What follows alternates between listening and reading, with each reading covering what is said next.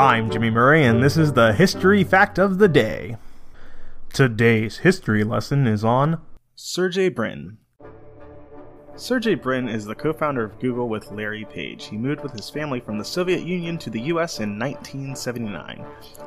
Sergey Mikhailovich Brin was born in the Soviet Union on August 21, 1973. His family immigrated to the United States when he was only 6 years old and set up a new life in Maryland. Sergey Brin's father, Michael Brin, wanted to be an astronomer. Michael Brin's dream was cut short when he realized further studies in physics would be hampered because of unofficial anti-Semitic policies at his university. Michael Brin took on mathematics and at a math conference in Warsaw, Poland, met people from the West.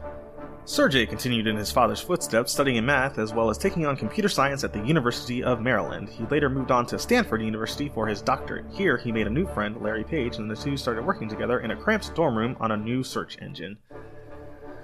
Google is yet another invention that began in the basement of a simple neighborhood. Two computer geniuses spent nights at work in Susan Wojcicki's basement and came up with an internet sensation. Susan is now serving as senior vice president of advertising, and her sister Anne is married to Sergey Brin. That's wholesome.